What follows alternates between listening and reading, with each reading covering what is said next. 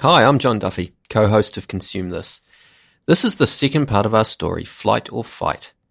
If you haven't listened to part one, this is not going to make sense to you, so please go back and listen to part one, and then come back here. Let's have a quick refresher. Part one saw Sophie visit her doctor for help overcoming a mild fear of flying. I would be vigilantly watching the air hostesses' reactions to see if the turbulence was really bad or just normal amounts of turbulence, or if they had any looks of concern on their face, so I could know whether the plane was about to fall out of the sky. This was a visit that later came back to haunt her when she applied for income protection insurance at ASB, only to be offered a policy with a broad mental health exclusion. If we treated exclusions in physical health the way we do in mental health, then if you ever had a knee injury, then we just would never insure your legs. After speaking to her doctor and battling with insurance companies that declined to speak with us, Sophie still doesn't have any insurance, and we haven't got any answers from the industry. In this episode, that all changes. I'll hand you back over to Sophie Richardson. Thanks, John. At this point in the story, I'm feeling a little bit confused. After turning down ASB's frankly rubbish insurance policy, I decided that I needed some help. So I reached out to an insurance broker.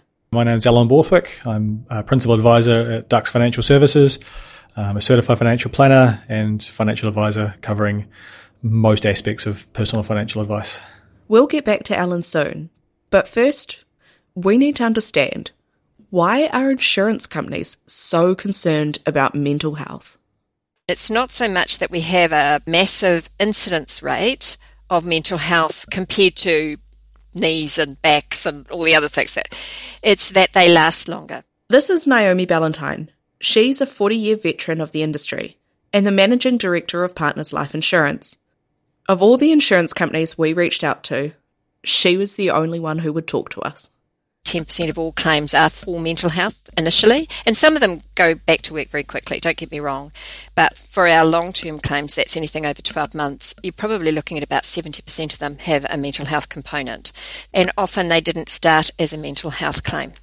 Somebody hurt their back or their neck, and then that absence from work and the way their life changes when they've been long-term ill can make work seem like the enemy or a step too far. They lose their confidence, they become a beneficiary in the sense that they rearrange their finances to suit the amount of money that they're getting paid on claim. And so you end up with very long-term claims. So even though it might be a small claim, it costs us a shitload of money if it goes to age 65. From a business perspective, I can totally see why they could be worried about mental health. Failing to exclude a pre-existing condition could end up being quite costly. But from a Sophie Richardson point of view, well, I just want the best insurance cover I can get. Plus, my fear of flying is long cured. I don't think it puts me at a high risk of being unable to work, unlike ASB. I mean, it's not like I'm the pilot. So why did they exclude me? Is this a them issue? Or is it going to keep popping up on this journey? Is my mental health uninsurable? Well, I think the key thing here to know is that it was an ASB product. And so the bank products generally are a lower form of cover. So they're a simpler product. So nothing tends to surprise me with bank insurance products. I've seen a lot of exclusions for things that the main insurers that we deal with in the market wouldn't have done. They're often priced a bit more competitively, but they'll be much more strict on exclusions, have less things they pay out for. So they're designed for bank staff to be able to sell relatively quickly.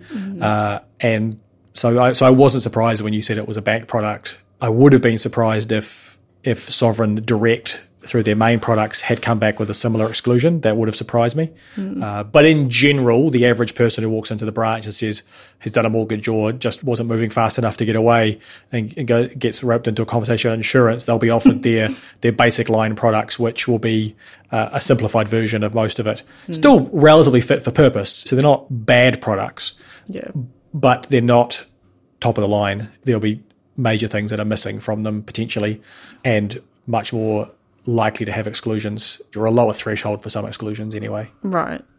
So were you then surprised that something like a fear of flying was put in as an exclusion? Yeah, that was an odd one, and I think that just goes back to them having a very simple matrix that says mental health episode, which is from.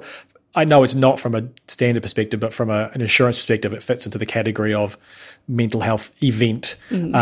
There was some counselling involved, that sort of thing, and so of course you raise the flag of counselling, that leads to, oh my gosh, psychologist or someone who's got depression, anxiety, and it's a quick tick box system.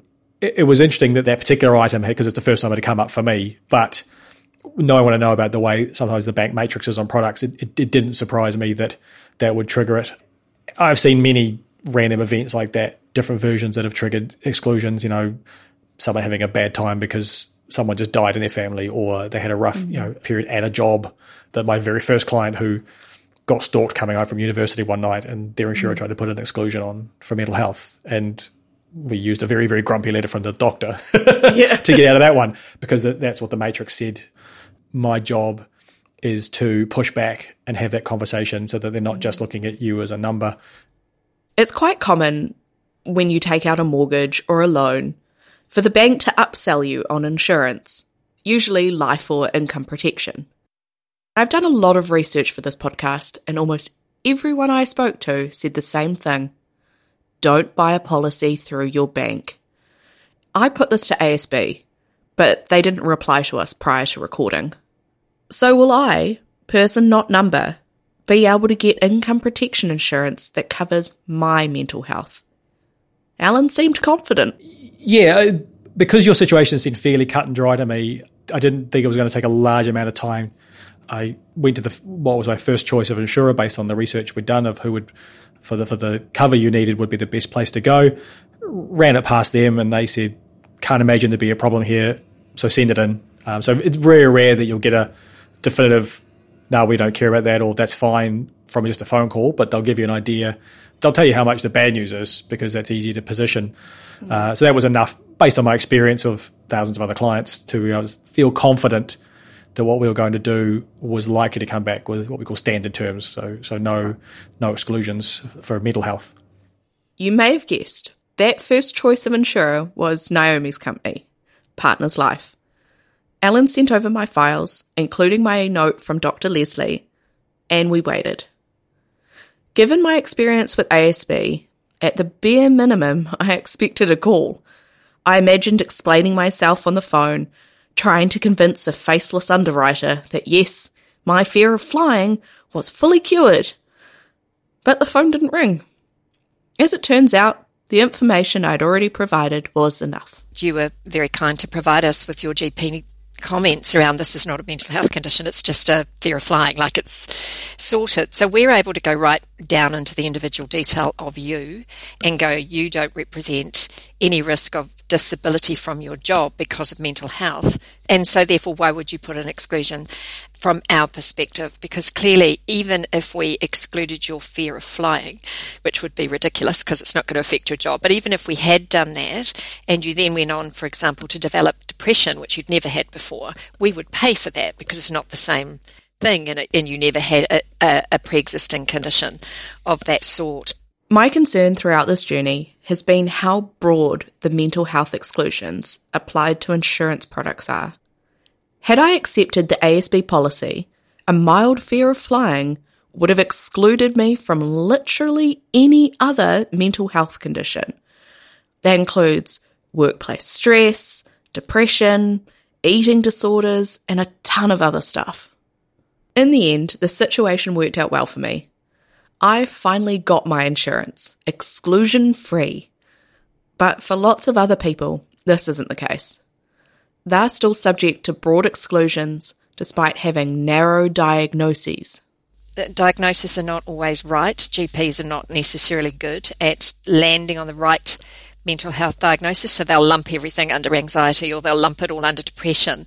And then you go to a specialist and they say, well, actually, you've got this other problem. Same problem in the sense of its manifestation, but we haven't excluded it if we've only excluded the thing the GP told you had. So it's fraught. So it's not not wanting to pay for mental health, it's wanting to remove the risk that there is a definite claim coming. If someone is still in the middle of being treated, or it's relatively recent, or they've actually had significant time off work over time with mental health, then the risk of that impacting on their work going forward is quite high, so we remove it until such times that we can see that it isn't any longer a risk, if that makes sense to you. Yeah, but I mean, thinking about lots of mental health conditions that are sort of quite long running, particularly if we're thinking, depression or anxiety, and they could be medicated and treated and, contained. Does that mean they'd always have an exclusion? Are you forever, banned? Yeah, it's an interesting one. It depends on the type of benefit that you're applying for and the type of job that you're in, and whether there's ever been any suggestion of workplace stress, because workplaces can exacerbate that, and because we're ensuring people's ability to work, that it's that combination risk that is the concern. So there's not a yes or a no answer, but generally if someone's still requiring treatment, if they're stable and it was nothing to do with work, then probably or possibly they wouldn't have that exclusion, or it would be removed. But that's, as you will possibly know, mental health is never really one thing for a lot of people. It's a combination of things, and work stress can be a significant driver of that. But obviously if they change jobs and the stress is gone, that's a different ballgame again. We try to also look at if the reason for the anxiety or the stress is something logical that would cause everyone to go through a period of anxiety and stress. And, in our business, we see people who lose children and stuff like that. Then it's logical, it's sensible, and it's a natural reaction.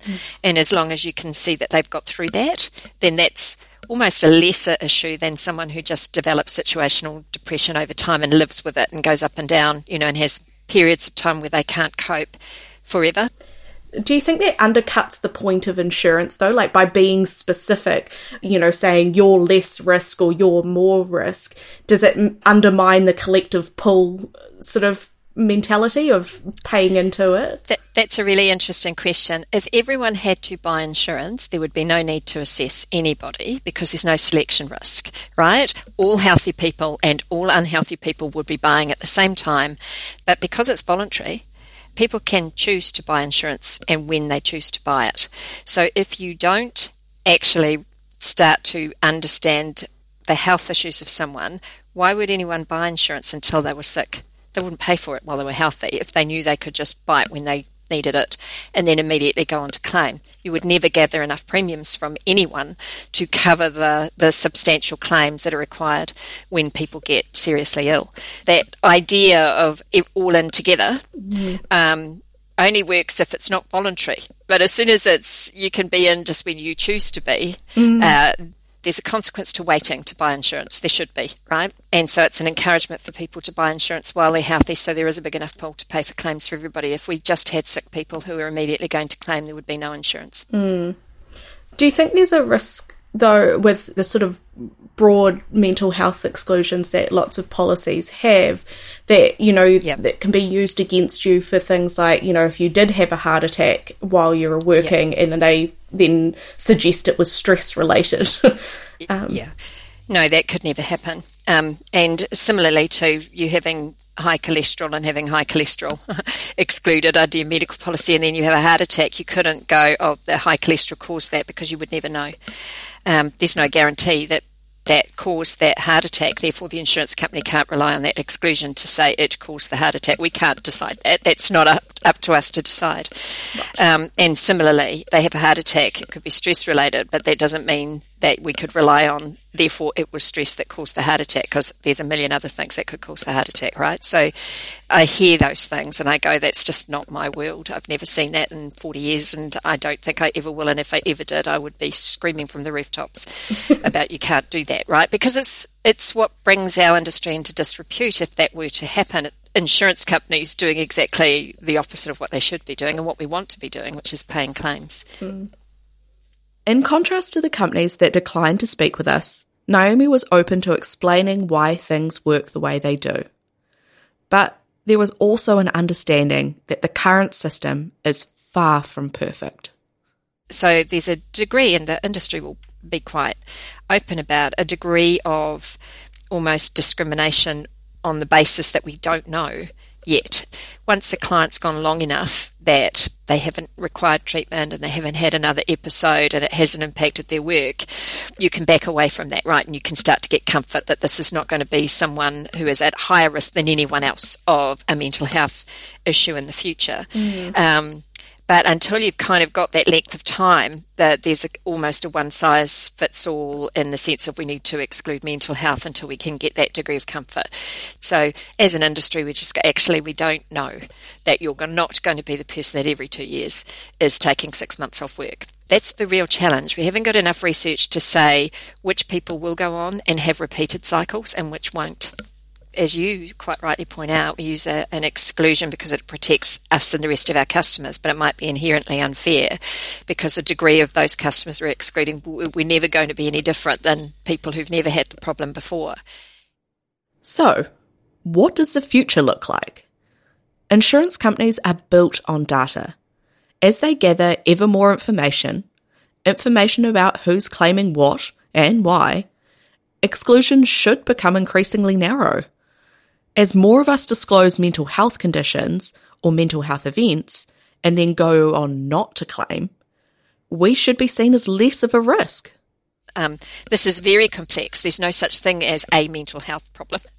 There is a number of things that we label mental health under the ICD-10 code, if that makes sense. So we need to have data that is much more prescriptive about specifically what was it that caused them not to work, for example. Was it the depression? Was it the anxiety? Was it neither of those things? It was the fact that they hurt their knee, right? And so we're a modern company, so we've got much more access to much more modern data because we're only 10 years old and we've got modern systems.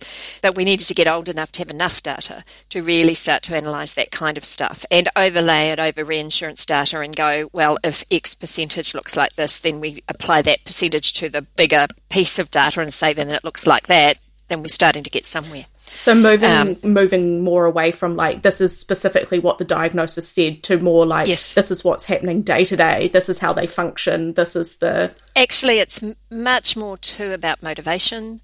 I'm leaping into somewhere here, but I don't think we do a very good job of asking the right questions to understand the effect of mental health on the ability to work, for example. So motivation to work, we don't ask any questions about in our application form, but it's probably quite a large driver to people who love their jobs, who see themselves and their world as my job is a large part of who I am. I love the people I work with. That's not a negative to your mental health, and you're not going to stay home from work for nothing. People who really just, it's a job because it's a job, I really don't like it. I've bounced jobs 4 times because I never really found what I liked. And now I've got a sore back, can end up as a mental health claimant to age 65. And so that motivation to work, the part it plays in your life is much more of a predictor of people's likelihood to stay on claim long term than whether they've had a previous mental health issue or not. That's the kind of thing we're thinking about. Have we looked at it as an industry the wrong way? Because if we're worried about people's engagement in work, then that's where we should be focused, right? I like to think we are getting closer, but I think we can do much better. That is we as Partners Life. So that's where Naomi sees the industry heading, away from generalised diagnoses and risk models and towards a tailored, individual approach. And I have to say, that does sound like a move in the right direction, but it's still a way off. I actually think for new business, that's customers that are applying now, asking more specific questions to make those exclusions much more specific to the customer is a good idea. There can be no harm that comes from that. And this is already happening. The government has recently launched an exposure draft for a new insurance contracts bill that, amongst other things, puts the emphasis back on insurers to ask specific questions. You can read more about that in the Consumer NZ article, Insuring Mental Health. The link's in the show notes. For existing customers that already have mental health exclusions on there, the ability for them to have that reviewed based on the specifics of their case need to also be introduced at the same time. There should never be an exclusion that can never be reviewed. Actually, for anything. There are some things that probably don't get better as you age, but even then you should still be able to ask for it to be reviewed, right? Would you then encourage people to go back to their insurers and say, like, hey, I've had like a stable period, I want you to review this. 100%. And actually, your experience with an advisor shows you it's much easier to do that if you have an advisor, because they do the lead work and they also go in to argue with the insurance company. They negotiate with underwriters. They give flavour on your behalf to the underwriters because they know you individually, right? Different than us just dealing with a piece of paper that's come in from someone. I would 100% encourage customers who think that their risk is lessened compared to when they bought it, or it never was a risk, to go and talk to an advisor to understand the process of going about and getting that reviewed, or moving to another company if actually on balance their health means they get a better deal by going to another company exactly like you did. Exactly like I did. And for me, it worked. The policy I got from Partners Life was more comprehensive than the one from ASB, but the industry still has a long way to go. There are plenty of people trying to make strides in this area, but on the whole, it feels like they haven't caught up with the shift in conversation around mental health. Naomi thinks more and better quality data will change that. This remains to be seen, but for now, we'd like to see fewer blanket exclusions and more personalised decision-making. So, what are the takeaways from this story? What can you do to get the best cover? Well, first up, as we've already talked about, you probably want to avoid your bank products. Be aware that a no questions asked or a relatively quick to get insurance policy is likely to result in poor outcomes come claims time. Find a company that takes your specific circumstances into account. Not all insurers do individualised underwriting. So if they don't assess you specifically, then they apply a blanket exclusion, which really reflects the risk of the worst person who might have one of those conditions. While it's fast and it's easy to obtain those covers, the downside of it is not individualised to your risk. It's everyone who potentially has a mental health risk and their risk as a population. Disclose your situation and answer all the questions truthfully. You might think it's worth holding back and keeping a prior mental health issue to yourself. It's not. The likelihood is it will be discovered at claims time and excluded anyway, and then you've paid your premiums for nothing. It is a double-edged sword. If the person who's never admitted to having had periods of depression and doesn't disclose it, and if there's nothing on their social media about how depressed they are, or they go have a claim for it, could get a claim they probably shouldn't have had. But of course the doctor's records are where people get caught out. Or if people come back and say, oh, you couldn't get me cover, I got cover here, and you go, yeah, they're going to underwrite you at claim time and you'll have paid your premiums for nothing because there's no way they're offering you cover. Get advice and shop around. Brokers can be helpful to consider a broad range of providers and look for the best insurance for your situation. So you will know with the broker it was more intense, but what you got was exactly the right answer for you. But be aware that some brokers receive payment from the insurance companies. If they do, they are required to tell you. The FMA and the government has decided that the payment of commission is on its own a conflict of interest. It's really important as an advisor to be upfront with it. One, we have to disclose it in the first place. They all tend to pay within range of each other anyway. I mean, one thing that has changed though is that what they call soft dollar bonuses, the extra backhand bonuses or the free holidays, that stuff is all gone. And finally, if you have an exclusion for mental health, ask to get it reviewed or shop around until another provider will offer you that review, particularly if the issue was a one-off or happened a long time ago. And there's no harm in finding out. You don't have to cancel what you've already got till you know for sure whether you can get something better, but there's no harm in doing that. You've been listening to Consume This. Thanks for joining us. This episode was hosted by me, Sophie Richardson, produced by Tom Roy-Smith, and executive produced by Gemma Rasmussen. We're grateful to the Mental Health Foundation for their support of consumers' work on insurance and mental health. Our thanks also go to our Consumer NZ colleague, investigative writer Rebecca Stiles, on whose great work parts of this episode were based. The link to her article is in the show notes now. Consume This is brought to you by Consumer NZ. We're proud of our independence, which we can only achieve because we're a non-profit supported by our members. For more information on Consumer and becoming a member, follow the link in our show notes. Mā te wā, Mauri ora.